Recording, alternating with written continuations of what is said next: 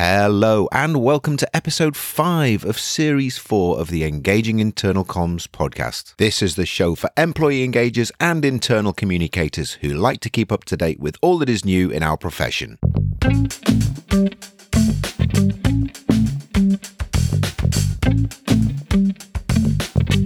My name's Craig Smith from The Big Picture People. Again, I said on the last episode, but just a quick thank you for everyone who's contacted us to express an interest in being an interviewee on the show. If you're interested in being a guest, get in touch with us at info@thebigpicturepeople.co.uk or go to engagingic.com and click on the contact form there. We are looking for guests for later on in the series. And if you're interested in being a guest, if you've got something you'd like to talk about and take part in an interview, which normally takes about an hour for the process, not an hour's worth of recording, but just an hour just to make sure that everything's working okay, just a bit of setup time and recording the interview, which normally lasts between 25 and 35 minutes. So just coming up in the next couple of episodes, just to give you a heads up there, we have an interview on the next episode, which is going out on the 14th of March, which is episode number 6 of this series, with interview with Mark Carpenter. Mark's going to be telling us all about how we can use stories to teach, lead and inspire in our internal communications, which is a very popular topic. We've covered that a number of times. And then in the episode after that, which is on the 28th of March, I have an interview with Muriel Clausen from Anthill. And again, another very popular topic, which we've covered before, but I think is still highly relevant, and particularly in our new age of digital communications, where we're much more comfortable using digital comms and we have a mixture of people working in a hybrid way. We're going to be talking all about how we communicate with frontline employees, and often forgotten and ignored really important groups, whether we work in service industries or manufacturing or any industry where we have people who are not sat in front of a desk, sat in front of a computer, very easy, and also out on the road as well, very easy to forget those people and focus our communications purely on those who are desk-based. So Muriel is going to be telling us all about the importance of that and giving us some ideas and tips on how we can engage better with our frontline employees. And that's probably it for this. I'm not going to talk anymore. So as I said, anyone interested in being a guest, get in touch with us and we can set up an initial conversation to see if you're right for the show and if you are comfortable with the process that we'll take you through to be a guest on the show. So anyway, that's all from me. Let's move on to today's interview. Just one little footnote before you listen to the interview. I've just noticed that there is a little bit of a syncing issue between myself and Shelby, who you'll be listening to on the interview. It does sound as though I'm interrupting Shelby, which, given the topic that we're talking about, might seem a little bit strange. So I hope it's not too distracting. I listened back to it and it's clear what Shelby is saying in the interview.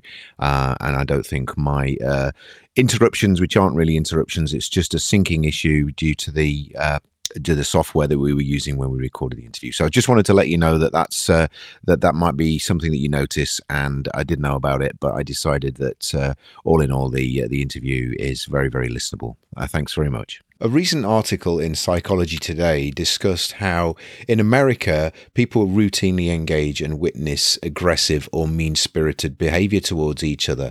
And incivility that occurs, it tends to happen online, where we've got issues such as shaming, political polarization, and that sort of thing. And we probably all recognize that. Any of us who look at social media or watch the news or read about some of the horrific stories of bullying and cyberbullying and other issues like that recognize that, particularly with social media, but also in other walks of our life, that incivility has become a big problem. Now, as an internal communicator, I'm guessing that a lot of your communications will go through quite a lot of filtering mechanisms. There'll be lots of checks and balances. But in general, within our organizations, we're not always in control of the things that are going on every day, and we're not always in control of the different types of communications that happen outside of our professional remit. But I think we all probably care about this. Civility is one of the things that we should be encouraging our colleagues to do, as particularly in our role as internal communicators, and we should be role modeling some of that. So, what we're going to explore in this episode is what are some of the issues that we face when we are trying to deal with civility, and how can we help our colleagues to understand that engaging with people who have different opinions to you, different values, perhaps different ways of doing things, you can do that in a way that is civil, and you can have those disagreements, which all organizations need to a certain extent in order to move forward. If we have an organization where everyone agrees with each other, then that's probably going to lead to stagnation and no change. So we need to find a way to air our differences, to explore those differences, but to be able to do it in a civil way.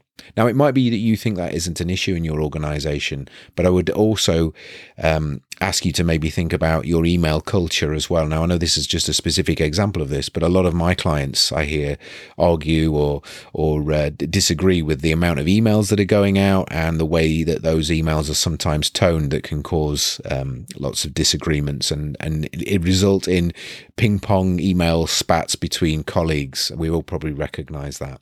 So we're going to be looking at how we can engage with people who have different opinions. We're going to be looking at how we can call out uncivil behavior and try to drive more civility within our organizations, but also how we avoid just turning into an organization where we very rarely challenge, or we very rarely disagree with each other because we're worried about the reactions. It's not about that. It's about how we can air those differences in a way that is civil and not allow hostility and incivility to become a problem within our organizations. So that's what we're going to be looking at in today's episode. And we probably have one of our most distinguished guests that we've ever had on the show, who's going to walk us through her different perspectives and her ways of helping organizations to increase the amount of civility and reduce the hostility within their communications. My guest today is Shelby Scarborough. Shelby began her career with the White House as a member of President Ronald Reagan's advance team, where she helped to coordinate such landmark events as the Reagan-Gorbachev Moscow Summit. She then served as a protocol officer in the US Department of State, and in 1990, Shelby founded Practical Protocol LLC, which is a company that plans bespoke events for foreign dignitaries such as Nelson Mandela, Pope John Paul II, and Lech Walesa. Shelby's experience in both the public service and private sector have given her a unique insight into the practices that have led to positive and productive relationships and communication between individuals, countries, and societies. Shelby resides in the San Francisco Bay Area, where she is a speaker, entrepreneur, and writer. So, hello, Shelby. How are you? I'm just great. How are you, Greg? Very well, thank you. And I've already answered one of the questions I normally ask my guests, which is where are you based? But I've already said you're in the San Francisco Bay Area. So just paint a little picture for us what it's like there today in San Francisco for those poor souls who are across the other side of the Atlantic in the dark and cold at the moment. What's the weather like in San Francisco? Well, for those who don't think that we have seasons, we do. And I'm looking out the window at a tree-filled area that's all bright yellow leaves that are about to just drop all over the place. And it's a bright blue sunny day, so it's nice. We got the best of both worlds here. Excellent. Great. Well, I think I can honestly say that's probably the most distinguished, and this is no offense to any of my previous guests, that's probably the most distinguished bios that I've, it's very rare, I think, in the bios that I've had from my previous guests that we've mentioned, kind of Gorbachev, Reagan, Mandela, Lech Walesa. There's some, and obviously Pope John Paul II. So there's some real A-listers there. So tell us a little bit more about that journey, but also about your current work as well. Certainly. I was really lucky as a young person to be sort of, I guess, right place, right time. But I that's a whole another discussion about putting yourself into a position of opportunity. But I was given the opportunity to prove myself in the President Reagan's White House at about 22 years old. So I always kind of chuckle when I hear I make sure to put the word in helped coordinate the Reagan Gorbachev summit, because at 22 years old, that's kind of lofty, to be the person. So I was one of a team. I was one person who went with the team over.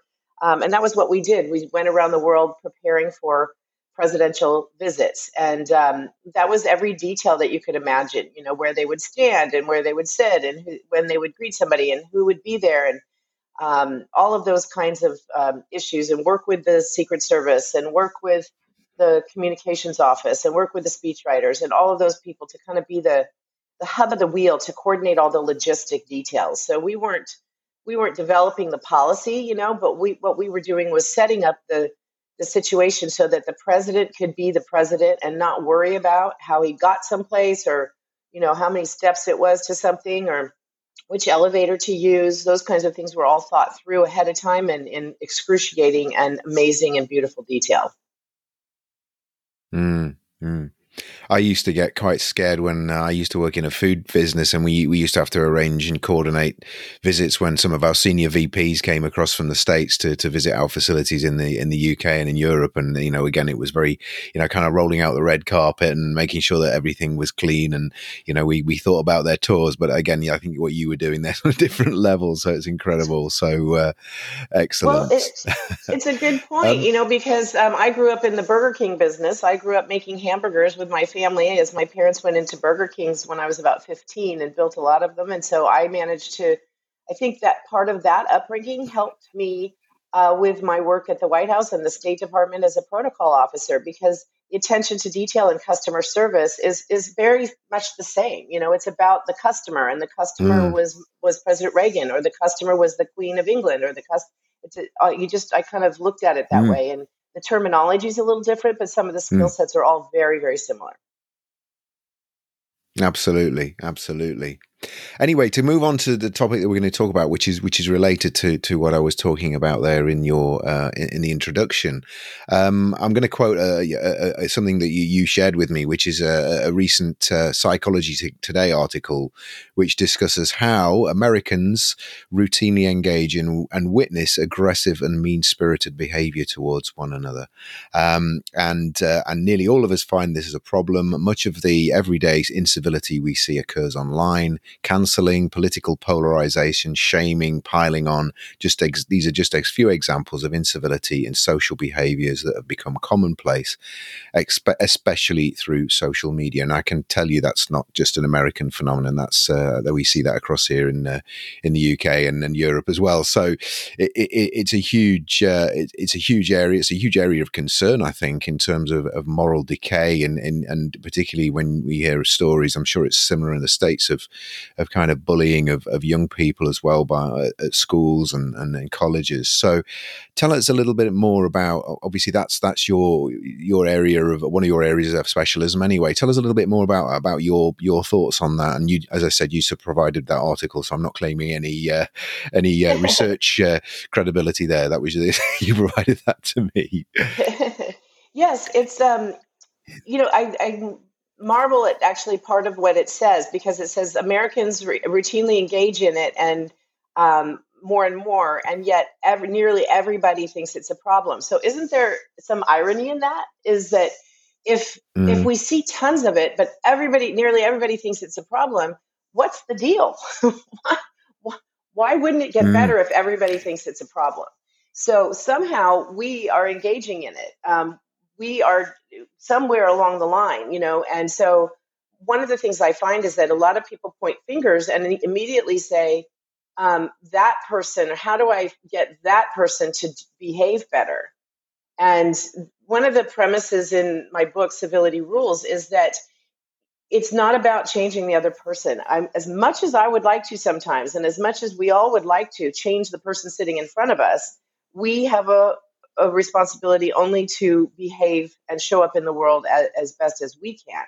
And our responsibility, unfortunately, cannot, it may be a great desire to help change the other outside of the world, but we can't necessarily do that except by exhibiting our own behavior in a way that we feel is the right way to live.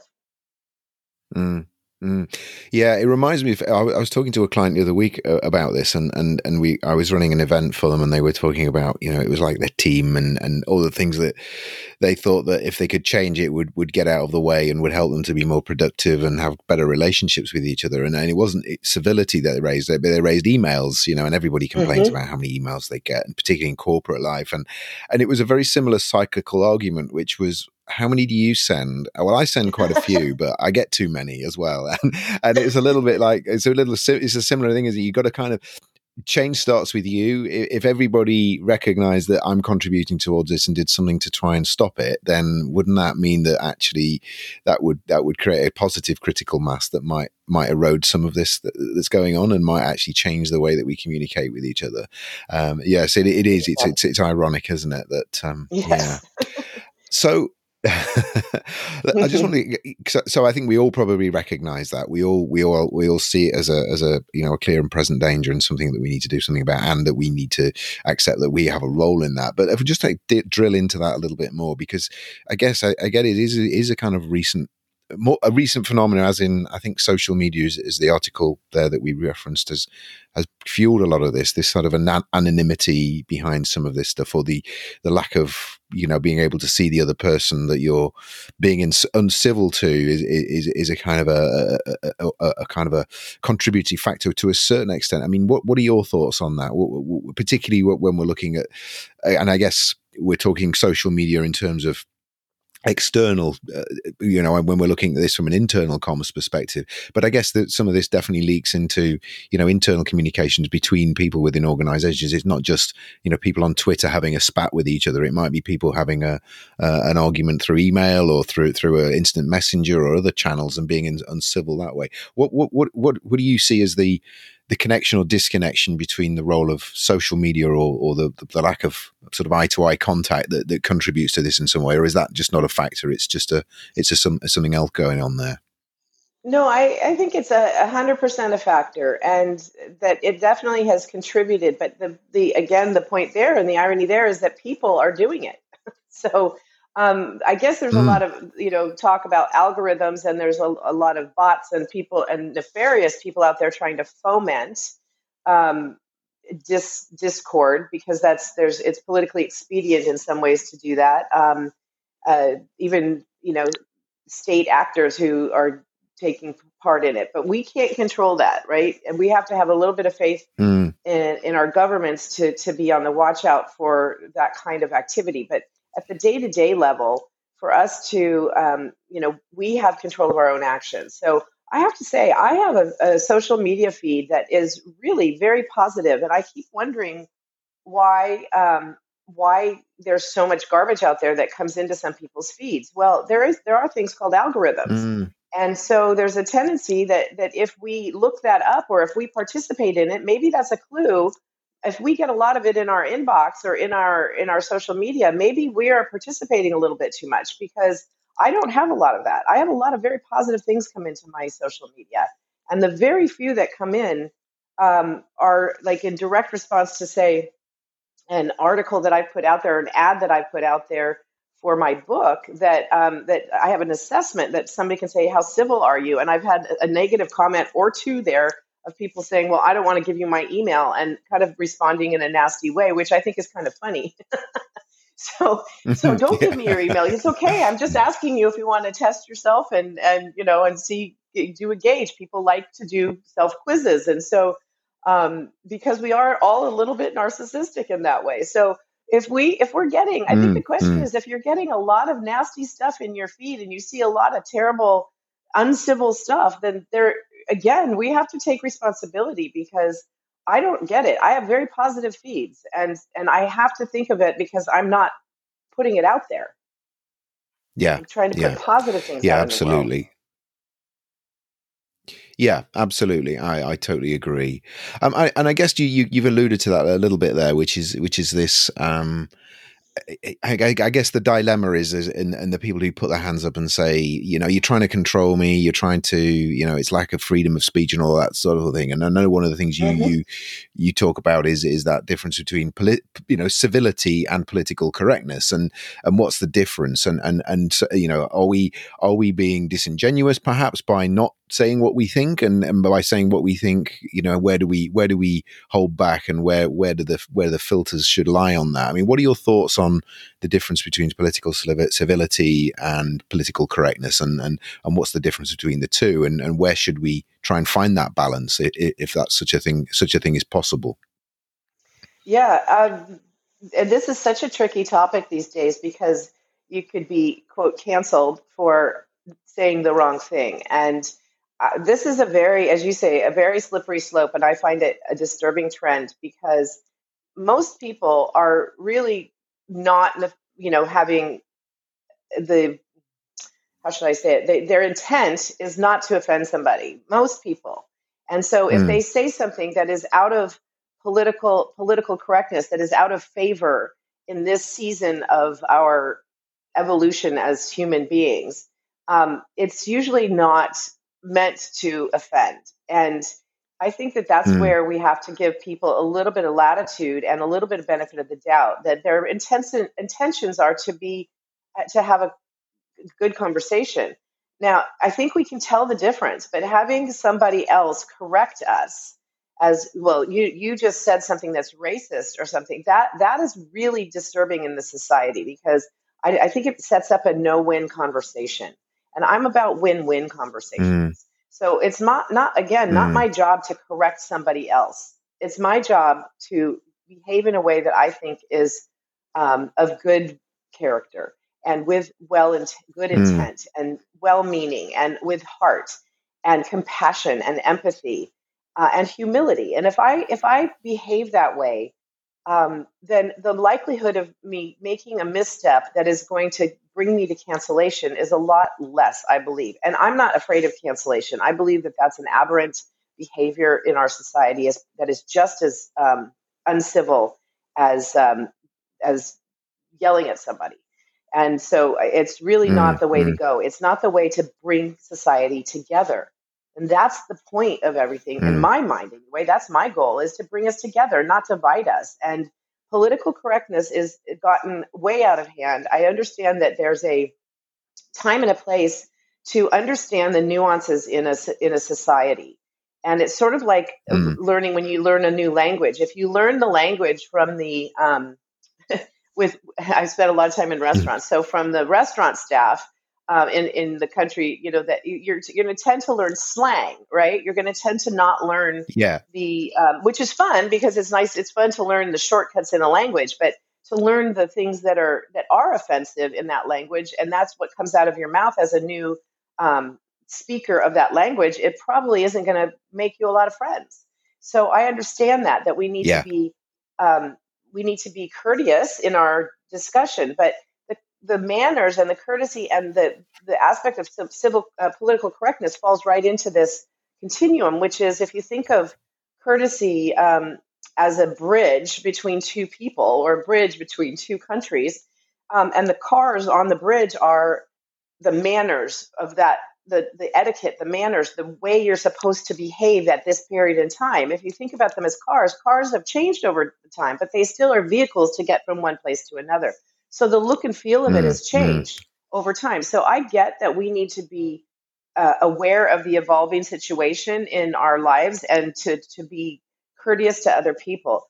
But it's gone a little bit amok. And if you think of it again as cars on a bridge, it's like they're changing the bumper on a car and expecting everybody to notice all the time. So it's yeah. just Yeah. Yeah. Mm, give us a little bit of latitude. Give the other person in front of us a little bit of latitude that they're not meaning to insult somebody, and that they're not mm, mm. And I think inherently racist if they say something that is not politically correct at this moment, because it's going to change tomorrow. I've been mm. around a long time and I've seen it change.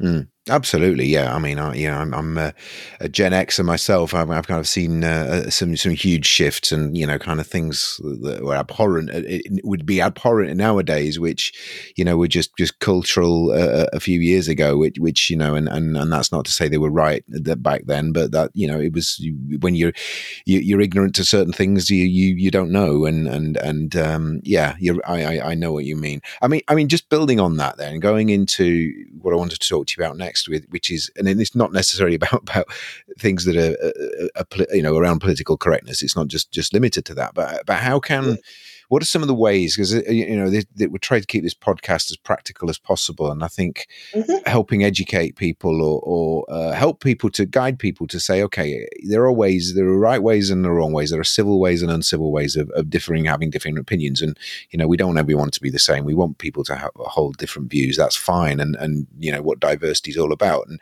how we challenge and how we debate those views is absolutely key to this. So what are some of your ideas or thoughts about how we can engage with differing opinions in a civil way, or we can encourage people to do that in a civil way that doesn't cascade into this, kind of spat and aggression and piling in, as this article talks about? Well, as you know, here in the States, it's about to be Thanksgiving, and we're coming into a holiday season. So, and Christmas in the UK, et cetera. And we've got, and many other holidays, right? Jewish holidays, et cetera. And so we have the opportunity to be with our family for these things. And sometimes that runs into the closest we have to um, degradation in civil conversation when it should be the most joyous time, right? But because it's a little easier to pick a fight with your siblings or your uncle or your parents or something if they differ with you, because there's not as much formality there in some ways. So we feel a little bit more empowered to speak our mind. And actually, I would suggest that in the workplace or in a family dinner table, that the way to deal with that is to keep the peace. And the attitude for me, the way I look at it, and again, this is how I try to live, okay? And it's a practice. I call it a practice of civility, because you have to keep doing it. It's not, you have to be good at it. You can get rusty. We can get, again, this word triggered is a trigger for me, but the idea that, that something is going to upset us. Yes, things do upset us when we disagree with them, but we are in the control of our own response to that. And so I asked myself, how important is this relationship to me? And if the relationship is very important, then I really try extra hard to choose my words that are in line with what I talked about before, with compassion and with empathy and with patience and humility, coming at it from a perspective of a learner and not a teacher, which is, to me, is fairly important. I mean, we all have some expertise in our life after a certain period of time on this earth, but we can all be learners, and that's the humility aspect of things. So open ears, open eyes, closed mouth. And my sister says, listen to learn. And I added to the discussion in my book, I added learn to listen. And so on these podcasts, it's always funny because I talk a lot. But one of the things that I try to do with people, especially people I disagree with, it's real easy to be enthusiastic with somebody you agree with. But when you disagree, is to listen really hard. I try to listen and say, and try to understand where they're coming from and inquire more. And instead of offering my opinion back or trying to correct them or make them believe something different, I try two things. One is to ask them further questions so that they can elaborate more on how do you, that's a very interesting concept. I haven't heard that position before, or I hear that position a lot, and I have a slightly different viewpoint, but I'd like to hear why you think that. And having really curiosity, genuine, open-hearted curiosity about why somebody thinks something different than we do. And if we care about the person, then that's a really valuable way to approach it. If we don't care about the person, why bother picking a fight and creating a situation? And so to me, there are times when we need to end something, or when we need to walk away from something, or we need to say this isn't right. But those, I find that latitude I have a lot wider latitude on that than it seems like a lot of people do these days. It feels like the consensus out there right now is that the minute you hear something that you think is off, that you need to be the one to correct it. And I don't feel that that's my job. I feel like my job is to try to understand other people and try to grow a relationship based on the common things that we have in place and not the differences. Yeah, that's that thing you said there. Finally, I mean, all of what you've said there, I resonates with me. But that point that I remember working in a very heavily unionized business when I was one of my managerial roles in my corporate life, and I remember always. And it was the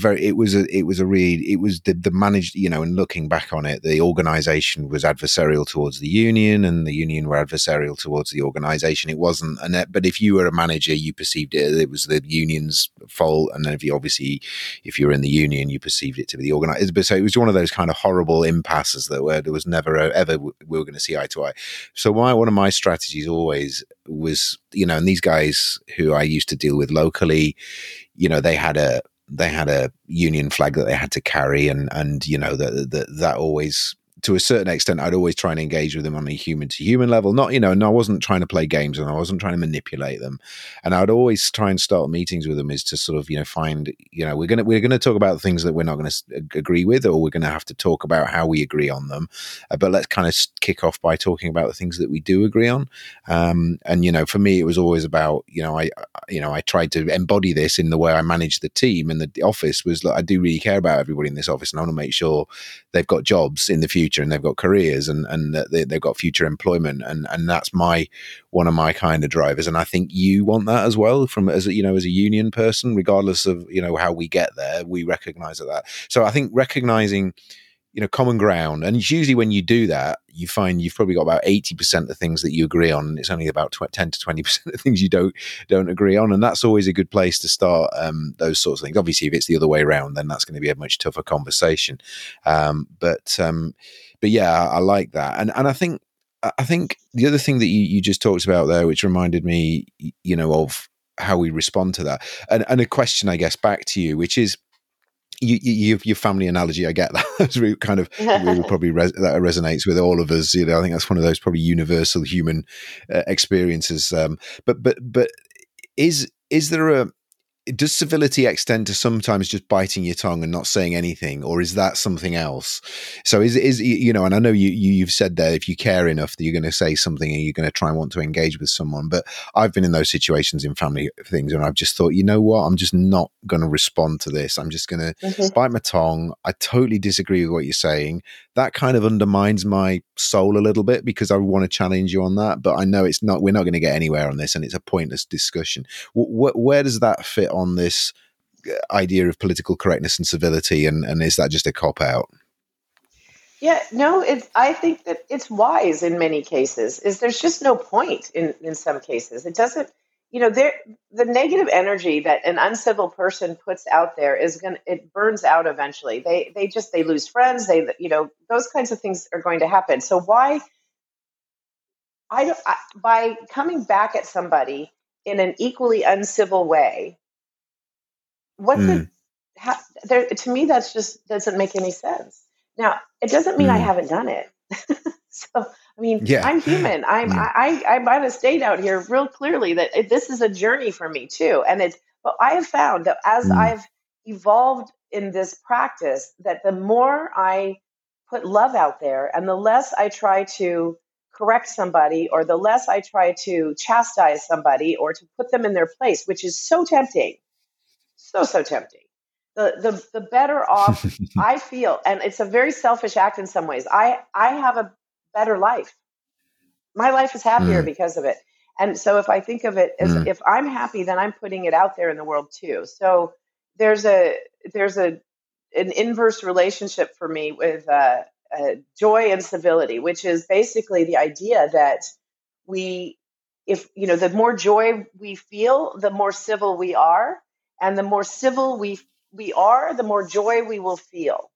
And so for me, if you want to look at it from a self-centered standpoint, boy, that's a great way to live, because I give myself all those joy juices every day when I engage in the world in a civil way.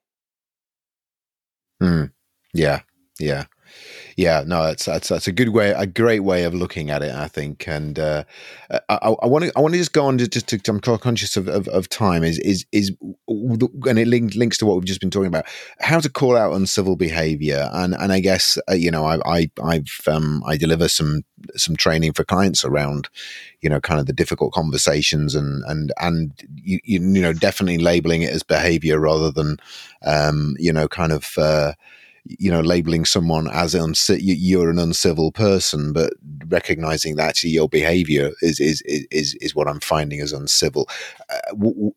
Are there techniques and approaches that we can learn to do that in a way that doesn't create even more adversarial reactions?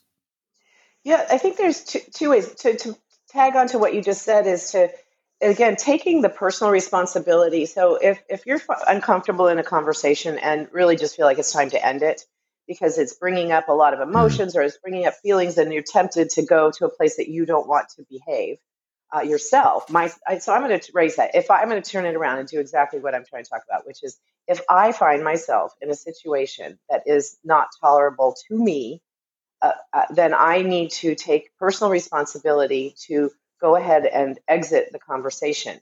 And I still try to do it civilly and model the behavior I want to see. So the way mm, I try to do it is to say, I'm feeling uncomfortable. I'm not feeling very successful in this conversation. And I would like to, let's talk. If you need to be sitting with that person for the next 10 hours or something, and perhaps it's about resetting the stage and say, let's talk about something that we can laugh about, or let's talk about, changing it to a place mm, that we can find common ground. If it's about just ending it and moving on, then it's like, I just think we should probably call it a day and go our merry way. Thank you so much. With no sarcasm, with no mm, irony, with no dripping, you know, double entendres, which is just so hard because we just so mm, badly as humans sometimes have that little switch in us that just wants to just bring the lion out. And I get it, but this now, mm. of course, I'm talking about this as situations that are about discussion. I'm not talking about physical harm situations or anything that is Yeah, dangerous. yeah, And this is where again we need to yeah. get to society. Our line has gotten a little blurred as to what's dangerous. And having a Mm, disagreement or disagreeing on politics or on upbringing of children or managing people or whatever it happens to be, collegial behavior, those are just disagreements. They're not, you know earth ending kind of things. Whereas if you, especially as women, I go there, but men and women are equally at risk in the outside world. And if we're in a mm, situation, if I find myself in a situation that is physically dangerous, I mean, telling somebody to back off or speaking loudly and making your voice, your power known is as far as I'm mm, concerned, that has to work for me. I had somebody approach me many years ago in Italy. I was walking home from the beach by myself to our little Airbnb, and I was wearing a little sundress, and this guy followed me, and it was a kid, really, came up to me, and mm, I didn't think of him as a threat at first, and he came up and he pulled on my skirt, on my dress, on the bottom mm, of my dress, and I looked at him, and I said, you can imagine what I said. Okay, so imagine all the anger, all the mm. Yeah. rage, all the things that we feel when we Mm, have a difficult conversation with somebody. I was threatened, and I made it known, and he fortunately ran away, and then peeked around the corner back at me, and I kept yelling and at the top of my lungs, and I got into the mm, hotel, like got myself into my Airbnb, and that's when my knees went to powder, and mm, I mm, started shaking and everything. But the things that rise up in us, this adrenaline rush that we get sometimes when we're angry, is another thing to do is be aware of that. Our body, understand our body and how it's reacting to something. So if we find ourselves mm, with that mm, anger and rage coming up, even when we're just talking to somebody, that's a sign that we need to take a deep breath and stop and slow down and not react in a way that may damage something permanently. If we care about the mm, relationship, that's, to me, that's an important place that I try to stop myself. mm, If I don't care and I really need this mm, person to exit, such as the person who was trying to pull my dress off on me, then that's a fight or flight. That's where, that's the area where, okay, yeah. fine, use your voice, use your power, and get them away, because that's a Mm, danger situation. We really are not in yeah. danger Quite most of right the time we're too. talking to somebody. No, and I think it's that it's interesting, isn't it? It's that kind of the kind of connection to our sort of reptilian primitive brains, which are hardwired for those sort of fight or flight situations, and sometimes we approach a verbal challenge and it triggers that very primitive response. I remember talking to someone who was telling me that, you can put down and obviously not in the situation that you described in Italy there, that was quite appropriate in terms of, the way you responded there. But in terms of a kind of a less threatening situation that we perceived is that whole kind of, the 6 seconds that your kind of limbic system takes control of your neocortex, and in that 6 seconds, and that's why we tell kids to go into the corner and count to 10 when they're about to attack one of their siblings, or because it's that cooling down mechanism that we need, and that reframing that's really important. And again, you see, I think that's, again, when we go back to what we were talking at the beginning, the social media is that people just are getting into that kind of cyclical, with no breaks, respond, fire back, wanting to throw the last shot. And it's just a disagreement. It's not a fight. And it's turning into our brains are perceiving it to be that we're under threat. So yeah, it's very interesting. And so something else you might, go ahead. Go ahead. Oh, I'd love to come back to what you were just going to say. The idea that the fight or flight and all, just being aware of I think meditation and all of the sort of mind-body elements of things are really great practices, because it helps us get in touch with our own physicality and what's happening. And so becoming more self-aware is a great way to go forward. Definitely.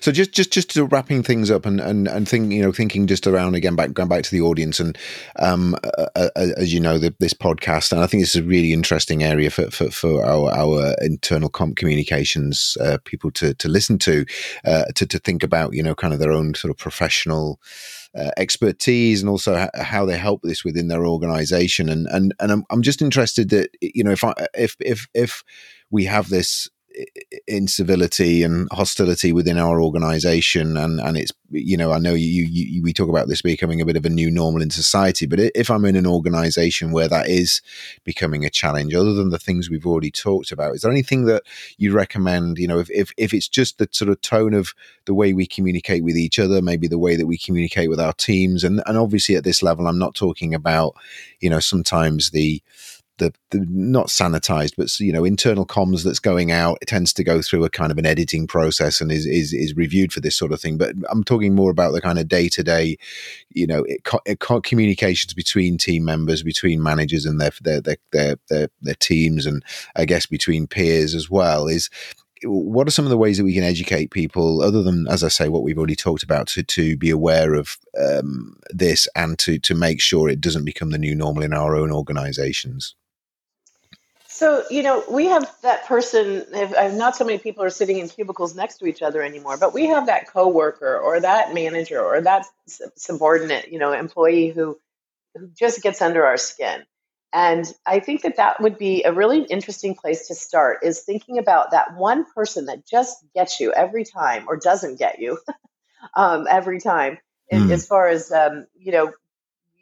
they make their voice makes your skin crawl, or their attitude is disturbing, or those kinds of things. And really, try to it would be fun to try to figure out, and taking it on as a joyful exercise of trying to figure out how to turn that person around in your head, not that changing them, but to look at it and say, how can I really connect with this person? How can I be the person that I want to see in the world, and go and befriend that person, or find out what it makes them tick beyond the things that annoy you about them, because we all have that person. So how can I turn this relationship around in a positive way, and find something wonderful about them to celebrate, and then celebrate it? And I swear, every time I do that, I just find out the most miraculous things, and it just opens my life and my world up and into something that is indescribable. And if I have that, you can come away with this amazing feeling. As I said, the joy juices, the oxytocin, the serotonin, the dopamine, those are natural things that we produce in our body, and we can make that happen for ourselves and for other people every single day if we put our mind to it.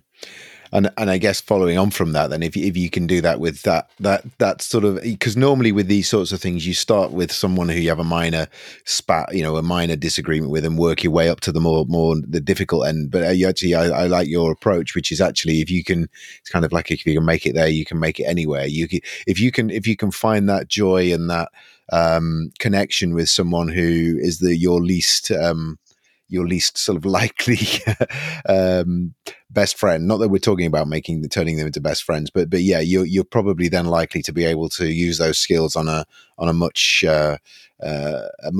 easier relationship. That's maybe where there's more minor disagreements around the edges, I guess.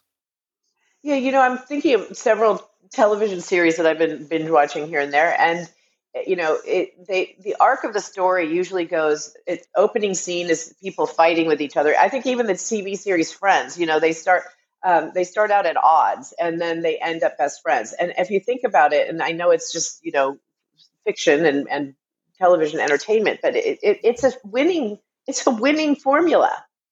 And why is that? Is because we all have this desire to bond with people. And there are people we're never going to bond with, and it's never going to be a deep and enduring love. But that doesn't, in a workplace especially, that's not the goal. The goal is to be productive and collaborative. And I thought of for some reason, I woke up in the middle of the night thinking the 3 C's. So maybe that's because I knew I was going to talk to you. It was collaborate, cooperate, collaborate, and communicate. And if we can focus on those that are not, that's very pragmatic and practical and not woo woo and not, third eye and all these things that are a little bit out there from a business perspective. But if we bring it right back to, if we have a mindset of collaborating, if we have a mindset of cooperating, and we have a really good practice of communicating well and closing the loop and being respectful that somebody who needs to know this information, who do I need to share this with to make sure that they're in the loop too. That's a big part of, miscommunication is such a big part of what happens in the workplace. So communicate, collaborate, and cooperate. That's a winning formula to me.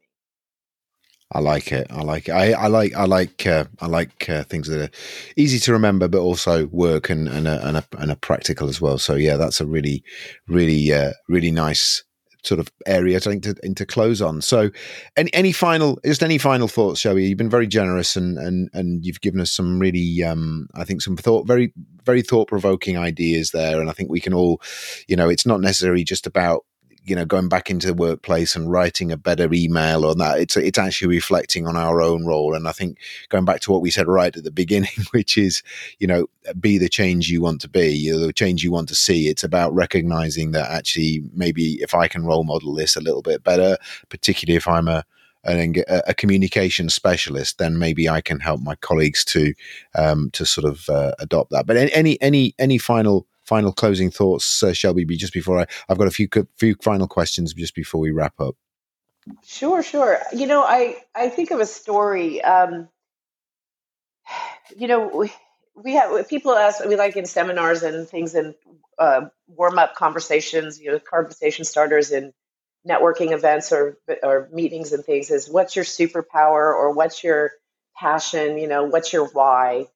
Simon Sinek says, "What's your why?" which is really popular, and really, it's a good place to think about what our purpose on this earth is, because it's an existential question. And again, the self-centered person in us wants to know why we're supposed to be here, what we're supposed to be doing with our lives. And over time, it can change over time. For me, it's become about creating a purposeful practice of civility and trying to encourage other people to follow the practice if they find value in it, because I know they'll find joy. And so one of the things that reminds me of that is that I was in charge of President Reagan's funeral. I was one of the deputy lead for President Reagan's state funeral in Washington, D.C. And we took, his body went from Washington, D.C. and all of the ceremonies that were the official state ceremony to have a final ceremony and be buried at the Reagan Library in California. So we had it totally timed so that we got on the plane. We put his casket on the plane and all the guests on the plane that were going to California for the final ceremonies to land in California and have the ceremony happen just as the sun set. So it was all perfectly timed because he was a Western guy. So sun setting in the West, there's a lot of symbolism and things. So we were getting to the airport, and I was standing on the tarmac because I wasn't going to California. So I was saying goodbye to all of the people getting on the plane, his children, Mrs. Reagan, and then Miss Margaret Thatcher. So she was at the funeral, and she carried around a black dress with her wherever she went for the last years of his life, just in case it happened while she was traveling. And she was at the funeral and getting on the plane. And I said to her, this was in the later years of her life. And it was hard for her to travel at that point. And she didn't speak. We had a recorded version of her eulogy because she wasn't really in a position to speak at that point. But we played the eulogy because this was so heartfelt from her. And she said, I said, thank you so, so much for making the effort to come to this funeral, because I know that you were good friends and that it's just so beautiful to see you here participating in remembering President Reagan. And she said, basically 4 words, she says, my dear, it was my duty. 5 words, I guess. My dear, it was my duty. And I go back to what it is for me is that this may be my why, this may be my passion, but I think it's what I can bring to the world. It's my duty to be civil in this world and hope that other people follow my lead or are encouraged to do the same, and that maybe then we'll see the change in the world that we want to see. Fantastic. And I think that's a wonderful point, a wonderful sentiment and thought to close out the interview on, Shelby. So just before we end, I'd just like to find out if there's any links you'd like me to share with our listeners. So I was going to pop your LinkedIn profile into the notes. So if anyone would like to reach out to you and have a conversation with you about your expertise and your experience, and you're obviously wanting to do that, I thought that would be nice. And are there any other links you'd like me to pop into the show notes? I know you've got your book. Anything? Any websites or other links that you'd like me to share with the listeners? Yeah, sure. And the easiest place to go is ShelbyScarborough.com. And when my ancestors came over from Scarborough, England, they somehow, I think through Ellis Island, they misspelled my name. So I have one less O than most people there would spell. So it's Scarborough, SCARBROUGH. It's the chopped up version of it, the Americanized version of it, I guess. So ShelbyScarborough.com. But I did think that a lot of people would spell it the other way. So I also purchased at ShelbyScarborough.com. So if you type that in, you'll get to my website as well. Very, very wise. Very wise. Well, yeah, I'm not probably about sort of 90 miles north of Scarborough, so that's quite appropriate. So, and I've been to Ellis Island as well. So there you go. I can visualize both of those places in your family's history. So wonderful. Perfect. Okay. Well, look, that's been fantastic, Shelby. I love what we've been talking about, and it's been a real eye opener for me, and also a reminder, I think, for me to make those extra efforts to be a little bit more civil. I think I do try, but we can always do a little bit better, not only online but also in interactions with loved ones, with colleagues, with clients. And I guess as part of that, I don't want to kind of kick off another conversation. That's part of the self-talk as well, about the way you talk about people in your head as well. I think probably directs the way that you respond to them in real life as well. So I think it's not just an external Treat dialogue, it's an internal dialogue as well. Yeah, exactly. Yeah, absolutely. Treat ourselves absolutely. civilly. Yeah. That helps, because low self-esteem adds to the instability in the world. Absolutely. Well, look, I'll let you get back to that cranberry sauce that you made ready for Thanksgiving and all the other preparations that you're doing, and wish you a joyous Thanksgiving and a lovely Christmas. I know the show is going to be going out after Christmas, but we can all kind of we remember what it was like a few months ago or a few weeks ago when we were still looking forward to these things, I guess. So, but anyway, thanks, Shelby. You take care, and hopefully our paths will cross again in the near future. I very much hope so. Thank you so much. We hope you've enjoyed this episode of the Engaging Internal Comms podcast. If you've got any ideas for episodes you'd like us to cover in future, you can email us at info@thebigpicturepeople.co.uk, or you can use the feedback form at engagingic.com. If you're not already subscribed to the show via your podcast platform, please do so. And if you could leave a review for us, that would be absolutely fantastic. We have links to other episodes at engagingic.com. All of our previous episodes are available there. And if you're interested in our visual communication services, our big pictures, our learning maps, our explainer videos, and also our live graphic recording, please get in touch with us again at info@thebigpicturepeople.co.uk. Thank you.